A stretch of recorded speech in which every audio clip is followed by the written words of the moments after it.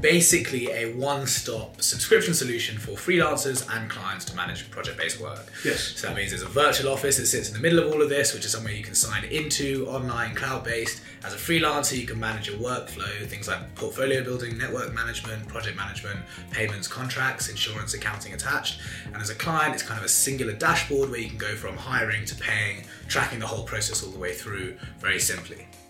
On the podcast today, we're talking to Jack and Albert, part of the co-founding team at the company UnderPinned, who are reshaping the idea of a virtual office. This is Tech Talks, your twice-weekly technology podcast, which features interviews with leaders in tech and a little bit of tech news. On today's show, we've got Alyssa and Hayley, who I'm gutted that this is just audio and not visual, because you two are trying to hook microphones behind your ears because we're recording remotely and you two look ridiculous. Let's take a picture. No, I'd rather this not go out there. This really works as a podcast, doesn't it? Sorry. I'm in Manchester. You two are in London. I'm a bit freaked out. It's raining in London, right? Not raining, but the weather's shit. I'm in Manchester and it's sunny. Like, what the fuck's going on? It rains all the time in Manchester. That's odd. It's not fair, to be honest. The other thing that I realised, and this might be kind of slightly odd thing to pick up on, no one's got a face mask on here. Really? Have there been any reported cases? Probably, but I suppose, you're not getting on the tube and stuff, so people are maybe a little less paranoid. Oh, is there no tube in Manchester? No. How do they get around? Like train? Overground, buses, Anything? cars, bikes. How do they get around? Like every other city on the planet?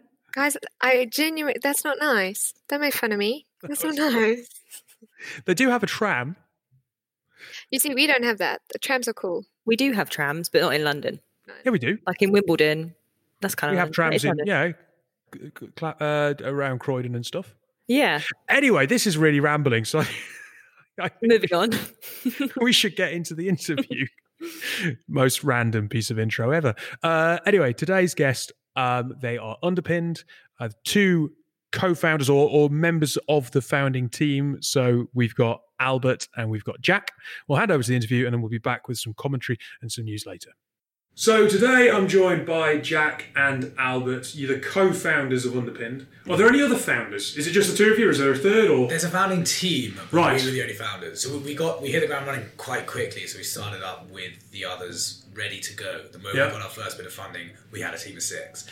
But no, we were the only founders. Yeah, it was us sitting in, I think, your mom's house, just like talking, coming up with the idea, and then very much from there, we literally made like probably what actually at the time I thought was a terrible investor deck. And looking back now, I'm kind of like, you know what? It wasn't nearly as bad as I thought it was. We found it recently. We were having a little look through, expecting it to be like truly atrocious. And although there was one section which we completely ditched, most of it actually remained pretty true to what we thought. How long ago was that? About 2 years ago. Yeah, so I think it was last July, July 2018 that would have been the first bit of it would have been written. But I don't think it was probably delivered until August 2018. Right. It was the first time we showed it to somebody in full. So let's very quickly explain what the company is that we're talking about. So who are UnderPinned, and then let's get back into some of the detail around where you come from. So UnderPinned is basically a one-stop subscription solution for freelancers and clients to manage project-based work. Yes. So that means there's a virtual office that sits in the middle of all of this, which is somewhere you can sign into, online, cloud-based. As a freelancer, you can manage your workflow, things like portfolio building, network management, project management, payments, contracts, insurance, accounting attached. And as a client, it's kind of a singular dashboard where you can go from hiring to paying, tracking the whole process all the way through very simply. For us, we were both working as freelancers at the time, and in very, very different sectors. Like Albert was doing high fluting tooting, PR consultancy and business consultancy, and I was literally doing the worst copywriting jobs imaginable on Upwork.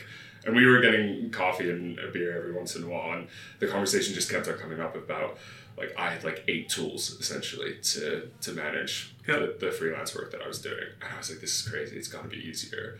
And it sort of was born out of like ideas that we had worked on before, that we realized that actually it would be so much easier if we just collated the entire struggle that every freelancer has into one usable solution, all the way from beginning to end. So from actually finding work through to managing work through to getting paid.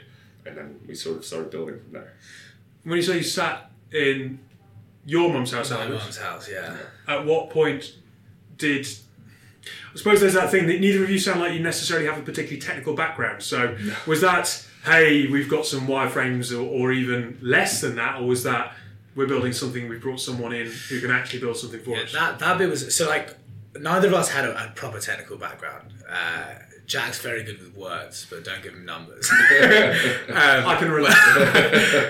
Whereas I had like a little bit more of a background in that area. Not enough that I could ever have got to actually developing it, but enough that I could be like, this kind of made sense. So a lot of our initial conversation was around, after we kind of built this idea of what it could look like conceptually, how do we start to make it into something that would work technically? Because a big part of this was we both had experience in talking to people, freelancers particularly, in how to manage their workflow, but very little experience in how can we make this into a scalable product. So one of our first key hires, part of that founding team, Lewis Morgan, who's the first guy that came in, head of product, who was kind of the foundation of turning my kind of mess of wireframes into something that could actually make sense of the product. And that alongside the CCO we hired, Charles, who was kind of responsible for choosing the technology and what it would be built on and why.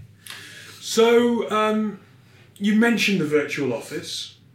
I suppose, if I'm perfectly honest, it'd be quite useful to just understand how that really works in a bit more detail, because it sounded like a platform, two people log in from either end, but I don't know, virtual office to me is kind of like Teams and something quite traditional. Yeah. And collaborative working platforms, not what you're describing. We actually spent unbelievable amounts of time going through what we were going to call it and how we would structure the proposition from a marketing perspective. The reason we ended up choosing virtual office was partially because there is such thing as a virtual office, but it's quite an old school thing, mostly within big business.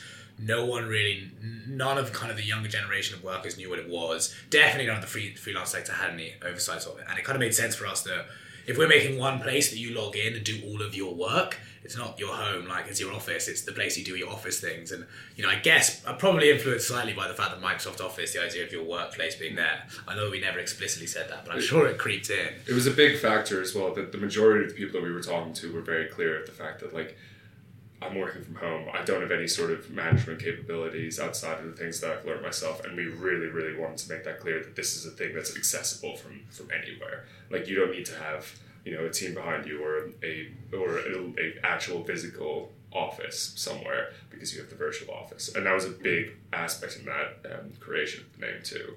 So in terms of, it's creating a solution for short-term project-based work. Yeah. So there has to be a discoverability aspect. Do clients come on and go, well, we've got this project and we're looking for X, and then your community go, oh, hey, actually, I'm free and I could do this? This is actually something we spent a long time talking about, because obviously a big part of short-term project-based work is how do you find the worker and the work.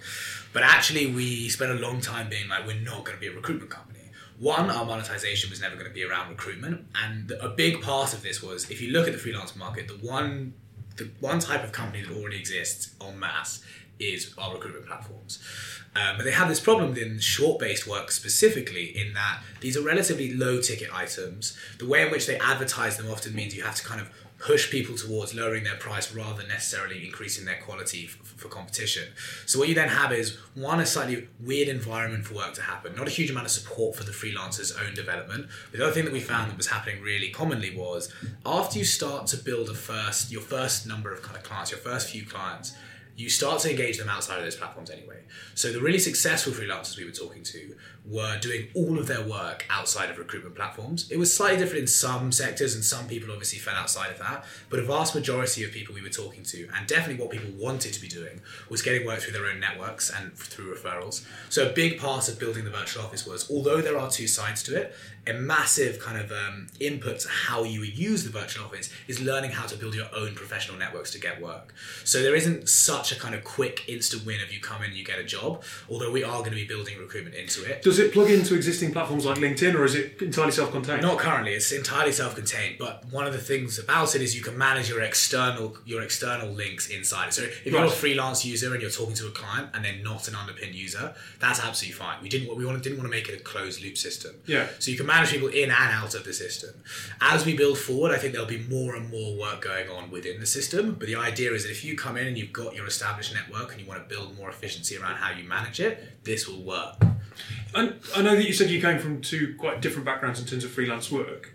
How has that influenced the platform? Do you think it is inherently slightly easier for a particular sector of freelance work, or is it fairly broad in its scope? I would say that we are aiming for it to be broad. We want it to be something that can be utilized by all sorts of different freelancers. Yeah. But just coming from the base that we sort of understand and people that we know who are our earliest users, it has very much been dedicated to creative visual designers and copywriters and sort of the early stage freelancer. And then we've started to expand out of there. We definitely have done, I think, pretty good work in isolating the pain points for specific freelancers, and then actually being able to say, look, here's a solution that we have that will actually make that pain point deliberately easier. So people who are in transition from, say, university or full-time job into freelancing, that tends to be the market that we are most successfully captivating right now. Yeah, we kind of had a big point of, at the beginning,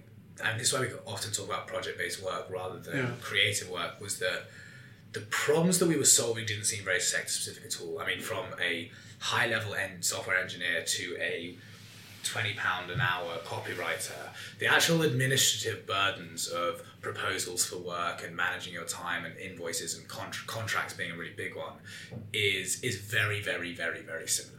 There's slight nuances to IP and slight nuances to the way you do it, but because our project management tools we're not trying to compete with people like Trello or Notion. This is much more kind of admin of your own time. So I think that we didn't want to be sector specific, but one of the things we noticed when we started was, one, the creative sector we kind of knew the best, and we were kind of a young, vibrant team that had a cool and interesting and engaging brand, so they were maybe the easiest to access at the time. But as we built it out, we were very focused on being, actually, one of the first things we did was limit some of the ways in which we used illustration and really creative imagery within the virtual office to make it not be off-putting for people who are not from creative backgrounds. Mm. Now, payment, you mentioned, is part of the offering. Yeah. And when you're a freelancer, obviously getting paid itself is kind of critical, because if you're waiting on invoices and you haven't got a full-time salary to fall back on, it's fairly critical. So how have you tried to help improve that payment process and helping kind of late payment, failed payments, and sort out that aspect of things for people? Getting paid is probably the most talked about problem within the freelance sector. Yeah. I think it was, the recent survey was done that was like £26.5 billion are held in the British economy in late payments. Not just the freelance economy, but that is a huge figure.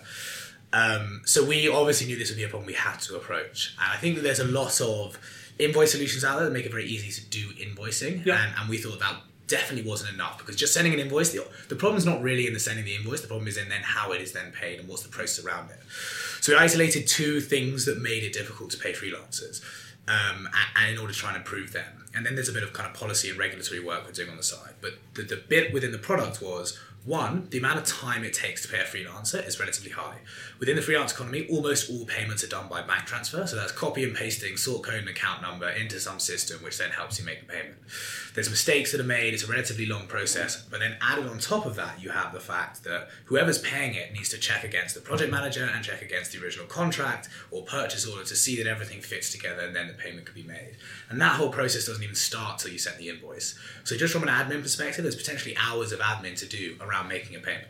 So one of the two things that we did on that were, one, creating electronic payments using open banking. So effectively that allows you to do an electronic payment similar to Stripe or PayPal, but with our payment partner bank. So effectively you can click on a link and pay it, but it does it as a bank transfer rather than a card payment. So it still fits with the accounting kind of regularity of how people do it.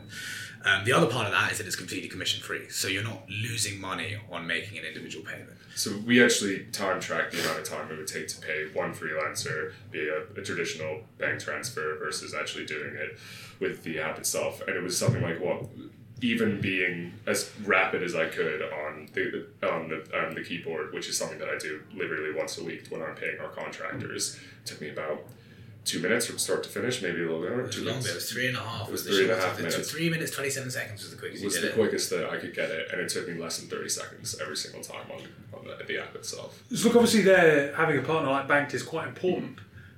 As a startup, how do you know which brands are going to help build upon your brand and help build? Because in this, trust within that freelance community and credibility and reliability is kind of everything, right? And you're a newish brand, So I guess partnering with the right brands and building on that is a critical thing. And actually, we're kind of in a lucky position in that there's not a huge amount of trust or liking within the So because you're starting at a low, within the traditional payment methods. I mean across the industry, because nobody likes to use them because they lose money. They have to yeah. pay to use it, and then on top of that, companies don't like using it. So most invoicing services that have the option of doing PayPal or Stripe find that a large proportion of their payments don't use it because companies are not willing to. So a big part of this was we needed to find a solution that companies would actually be willing to use. And because it functions as a bank transfer, it initiates a bank transfer. It's a PISP. It means that you can create a bank transfer which people are willing to do. So that one hurdle was already like nothing that works currently could work for this particular type of payment because that's not the way people make payments. So that was a big part of it. The other part of it was we met the team at banks, Brad and Neil, initially through a mutual advisor in our companies, and what they're doing is absolutely incredible. The way in which open banking is a very, very new thing, so there aren't that many established brands in it. And what they kind of allowed us to do is, because we were both relatively early stage when our conversation first started, we were able to kind of build out the product together. So a lot of the way in which their payment system was built for us was with regards to the fact that we were servicing a particular part of the economy which they got to learn about. Right, okay. Now, before we started the podcast, you'd sent through some talking points. To be perfectly honest, I didn't really understand the fifth one, so I'm just going to ask you to explain it. Changing the cultural acceptance of free work for early stage creative freelancers. Free work. So I feel like this is my bugbear. Right. This is something that I've talked to universities about, I've talked on other podcasts about as well. There is a heavy expectation on early stage, especially creative freelancers, that you will work for free in order to build up a portfolio. Exactly. Right, okay. This is basically industry standard pretty much everywhere. Yep. Like I have plenty of photographer friends, videographer friends, copywriting friends, I looked friends. for the podcast. We've used a videographer who came to us through the platform, having found the podcast, and said, "Can I do some free work to build up to build up his portfolio?" We said, "Yeah, sure, all right. We'll do it once for free, but we will pay you if it's good beyond that." And I really that's awesome. Like that's exactly the kind. Like even like with the one free payment, like that's saying afterwards we will pay you for that is like exactly the thing that I love to hear, because it really devalues the rest of the industry if the expectation is we'll take you on to do this work, but you have to do it for free just in order to build your portfolio. And so like this kind of goes back to the payment aspect as well, that like actually we can give them the client side the best tech available in order to make payments easy, but there needs to be a cultural appreciation of the fact that you need to get your payment in within 30 days, and you need to actually have a contract so that you are both safe on both sides, just in order to actually make sure that everyone's sort of protecting the situation.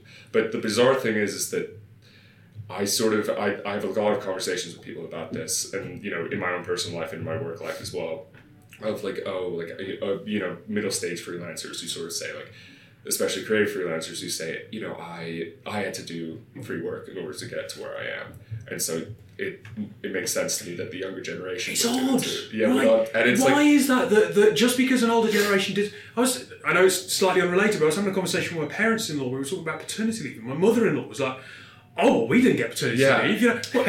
What? So? What? Society doesn't change? And it's also like, well, just because you had to suffer through this fairly awkward thing doesn't mean that the younger generation has to too. It reminds me a lot of the ongoing argument in the US actually around university, where it's like, I had to pay for university, so you should have to pay for university as well. It's ridiculous, and it's crazy to me, right? Like, and it sort of seemed like this rite of passage that you have to go and do free work for people in order to build up your portfolio, go for that. But what it means is, it cuts off a lot of people from being able to actually do that work. Because if you're coming from a disadvantaged community, you're not going to be able to survive if you're doing tons of free work on top of the work that you actually need to do to feed yourself. And so, this is just something that I consistently will go on about, and I find myself talking about way too much to the point that at parties people are like, "You're foaming at the mouth. Stop." We're looking at Albert to see. It's definitely true. Okay, No, that makes a lot of sense. And yeah, having worked with a few creators, I can understand. Yeah. All right, cool.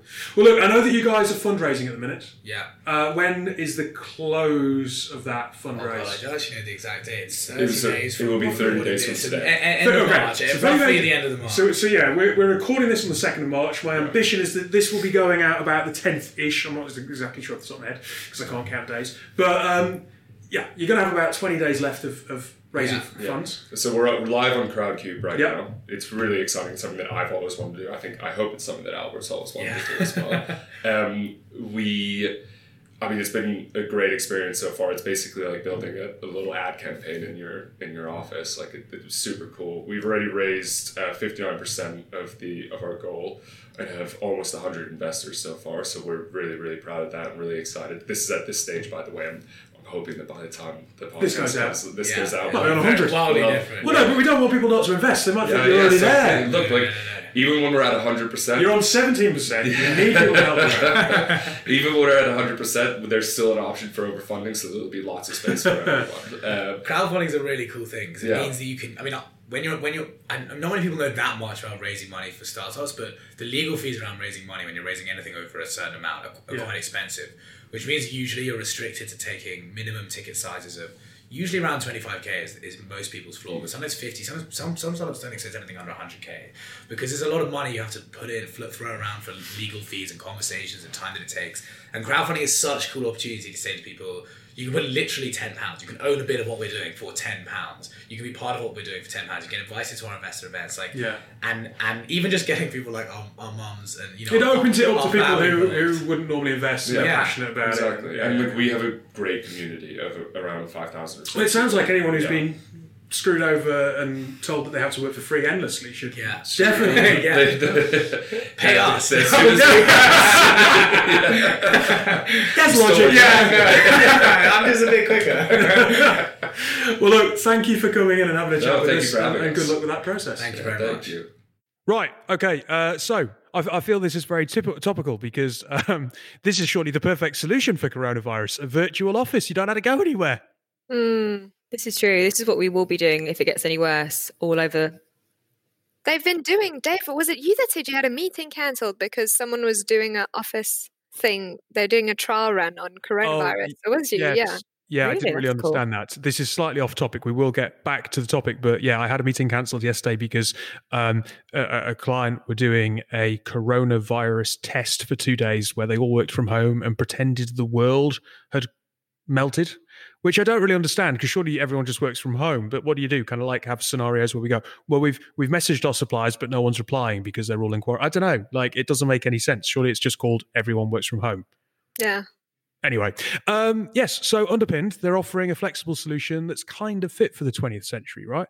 Well, 20th century? 21st century.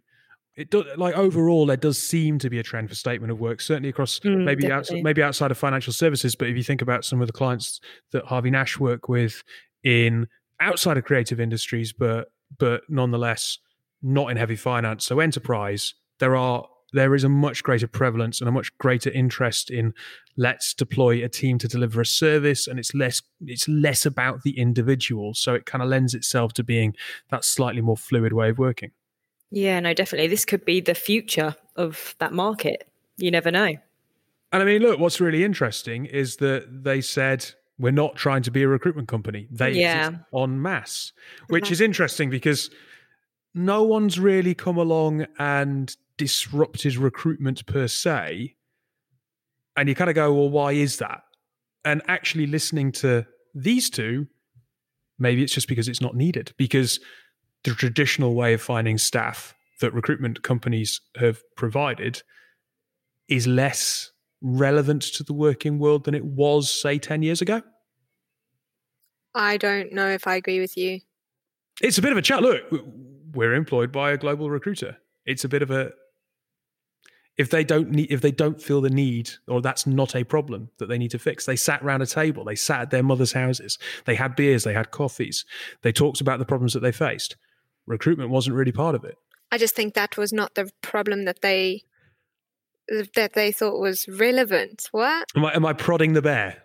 You are here a little bit, and maybe it's just because of the industry that we work in. But we work in, Harvey Nash specialized obviously technology recruitment.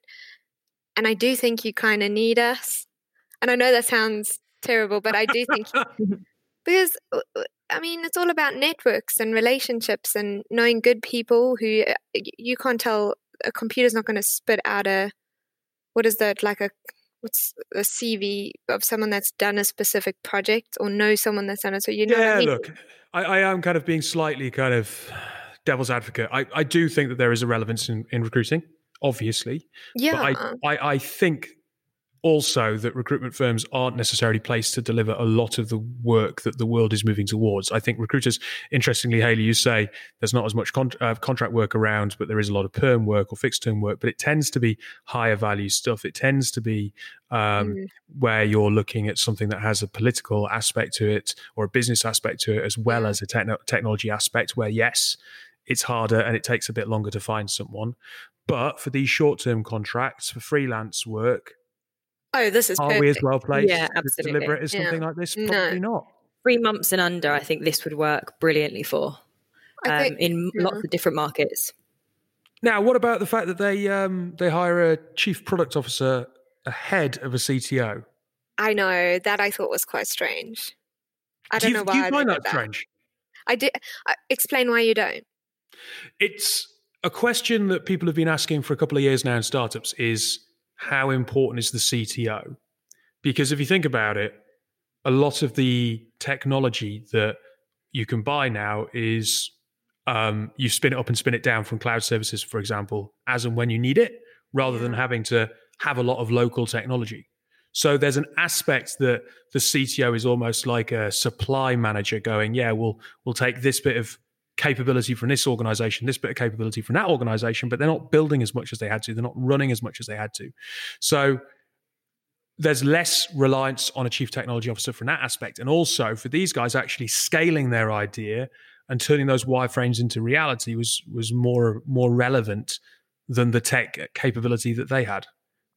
I mean, it's worked well for them, hasn't it? And I suppose it makes sense. They're looking at more at what products they can use rather than the technology. That is exactly what they've done, right? Yeah, absolutely. This solution they've done, though, is brilliant. And this is why so many freelancers will be interested in this as well, because they want to get paid at the end of the day. It's like in the system, it's just solved both ends of the spectrum completely. Then they said they have to be paid in 30 days. Have to be on the system, or what happens? That's what it said in there. I don't know. And to be fair, that's an interesting one, because getting paid often, even when you're a larger company, you kind of have debtor days and you suck it up, but you've got enough coming through that it doesn't cripple you. And it's often the thing that kind of really makes it hard for a small business. So to survive, It's a really simple solution as well that I'm surprised hasn't been thought of already. So they've actually smashed it with this idea, really. For that alone. I suppose the other aspect that would be quite kind of fun to talk about is this generational shift or generational penance, that just because parents did something one way, or the generation before you, that somehow you are told that you should also have to do something in a particular way. Do you think that the fact that the technology is moving so fast, it's challenging those norms outside of tech and having big influences on societal stuff beyond its normal confines? We should all be doing our own thing. And because technology evolves so quickly, we should just evolve with it. So obviously we're not going to go do what our parents did. However, when your parents are like, oh, I paid for university, why don't you pay for university? When they brought that up, I was like, you know what? I wish I did. Just so I could, you know what I mean? I'm old school like that. I don't know. I like the fact that, my mom did it this way, I also did it this way type thing. But when it comes to technology and working space, when he says, what was it about the free work? The older you get in your career, or the more you progress in your career when it comes, especially the creative side, because we did a lot when I was working in the marketing agency. We hired freelancers to do our design stuff, and they'd work for free for the first 2 months or the first 2 projects or something like that. Yeah. And then we carry on using them, then we'd only start paying them. And the older the freelancer gets, the more experience they get. When the newer ones come in, they do look down and be like, you need to earn your due, Which is ridiculous. Why should you have to earn your due? But also, I think there's this thing that technology is making it possible to afford organizations to provide more flexible, more up-to-date, more modern kind of approaches to work. So there's more fluid working, there's more flexible working, as we were saying at the beginning of this. So why can't you challenge maternity, paternity? Why can't you challenge, all of these other ideas? And also, I suppose, because there's more and more startups who don't have a whole load of legacy, they can rewrite the rule book on what they look like. And as they're getting bigger and as they're growing, then people are beginning to expect what they provide across the industry as a whole. Albert, Jack, thanks for being our guests on this week's show. As we mentioned there, UnderPinned are raising money, so we will have a link to their fundraising page in the podcast notes below. Anyway, we'll go to our advert break and then we'll come back with a little bit of technology news to round off your week. Once a month, Tech Talks opens the Tuck Shop, a YouTube tech news roundup, which is kindly carried by Disruptive Live. Disruptive Live is the UK's first and only 24/7 TV channel for the technology industry. Stay up to date with all the latest industry news by following our regular talk shows broadcast live across the Disruptive Live website and social media channels. You can also catch Disruptive Live at some of the largest global technology events, broadcasting from London, Manchester, Singapore, Dubai, and many more. Welcome back to Tech Talks. Today's article, I was going to say this week's, we have 2 shows a week, so not this week's. Today's article, YouTube is accused of being an organ of radicalization. An organ of radicalization? An organ of radicalization, yes. So let me explain. Social media companies have been heavily criticized at the launch of a major report on the far right, which YouTube labeled an organ of radicalization. The State of Hate 2020 report by Hope Not Hate also found the Conservative Party suspended more than 20 officials and activists, including 6 sitting councillors who posted Islamophobic comments on social media. Yvette Cooper, the Labour chair of the Commons Home Select Committee, said on Monday that when she and others had set up an account to search one of the far-right groups named in the report, YouTube had automatically suggested that viewers might want to watch neo-Nazi videos. The problem being that if you watch particular content, the algorithm then pushes more in your direction. So the suggestion is that social media, if you start to veer off from the centre to just a tiny amount, it'll keep pushing you further and further and further because it will keep feeding you more of that style of content because it thinks that you're interested in it. And obviously the algorithms, perhaps, they're just serving you up content thinking they don't look at the ethical aspect behind it. Yeah, exactly. And is there a way to even look at the ethical aspect behind it? Sorry, that came out awfully. Isn't this getting monitored though? No? Clearly not. Well, not as, I mean, there is radical content on social media. Yeah. I think Twitter came out, didn't they, and said that they were going to take down anything that was at the extremes. It's a tricky one because obviously free speech is one of the absolute core principles of modern liberal society. Yeah. And so where should the controls be? Who decides what's good and what's not? There's obviously some stuff that is bad. Neo-Nazi videos are bad, obviously, but the moment you start introducing control, there is that question mark of who decides, how, when, what's the oversight, where's the regulation, and do we suggest that the social media platforms should be doing it themselves when they appear incompetent to do that? Do we think that someone should be having some oversight of social media platforms and regulating them? But are we sure that they're going to be competent? Because when we saw Mark Zuckerberg sit in front of the Senate in the US, the senators appeared completely incompetent and unknowing about what they were talking about. Like you say, who then chooses? And why are we letting other people choose what we can and can't see? Surely we should have the freedom of knowing exactly what's out there. Yeah. If we don't see any of the Nazi videos, we never, how are we going to know that we need to be scared of these people? I mean, if all of this stuff, if the content's just gone, majority of people are not going to watch those videos because they're going to go join, you know what I mean?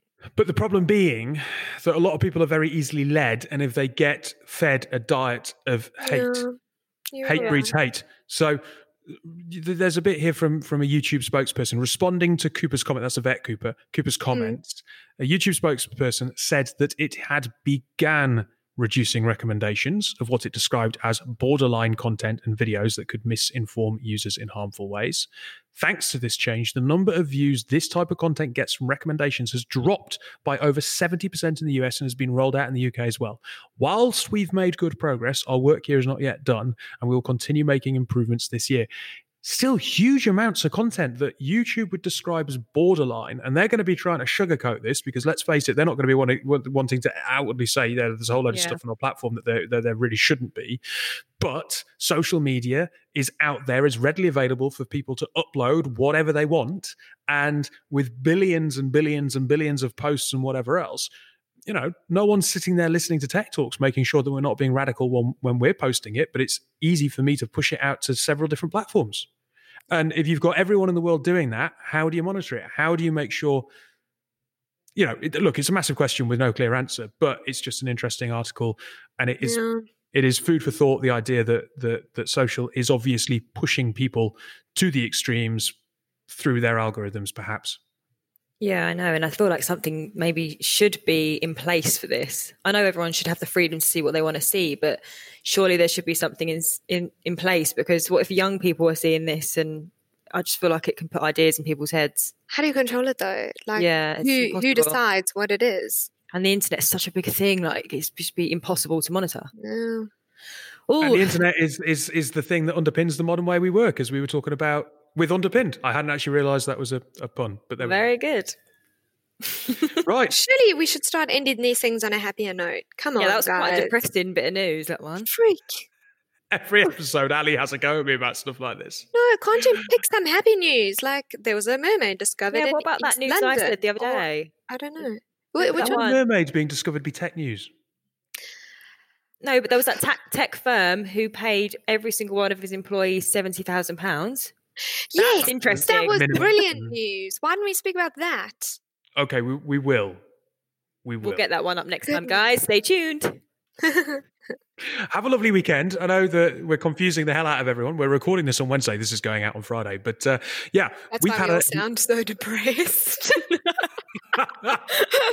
It's why we've not had too much to say. I think you need to have a solution that allows you to work from anywhere in the world, Ali. We do. It's called Squadcast. This is amazing. This is cloud technology at its finest. I was actually talking about UnderPinned, but fine, all right. Oh. Enjoy the rest of your day, and we will talk to you soon.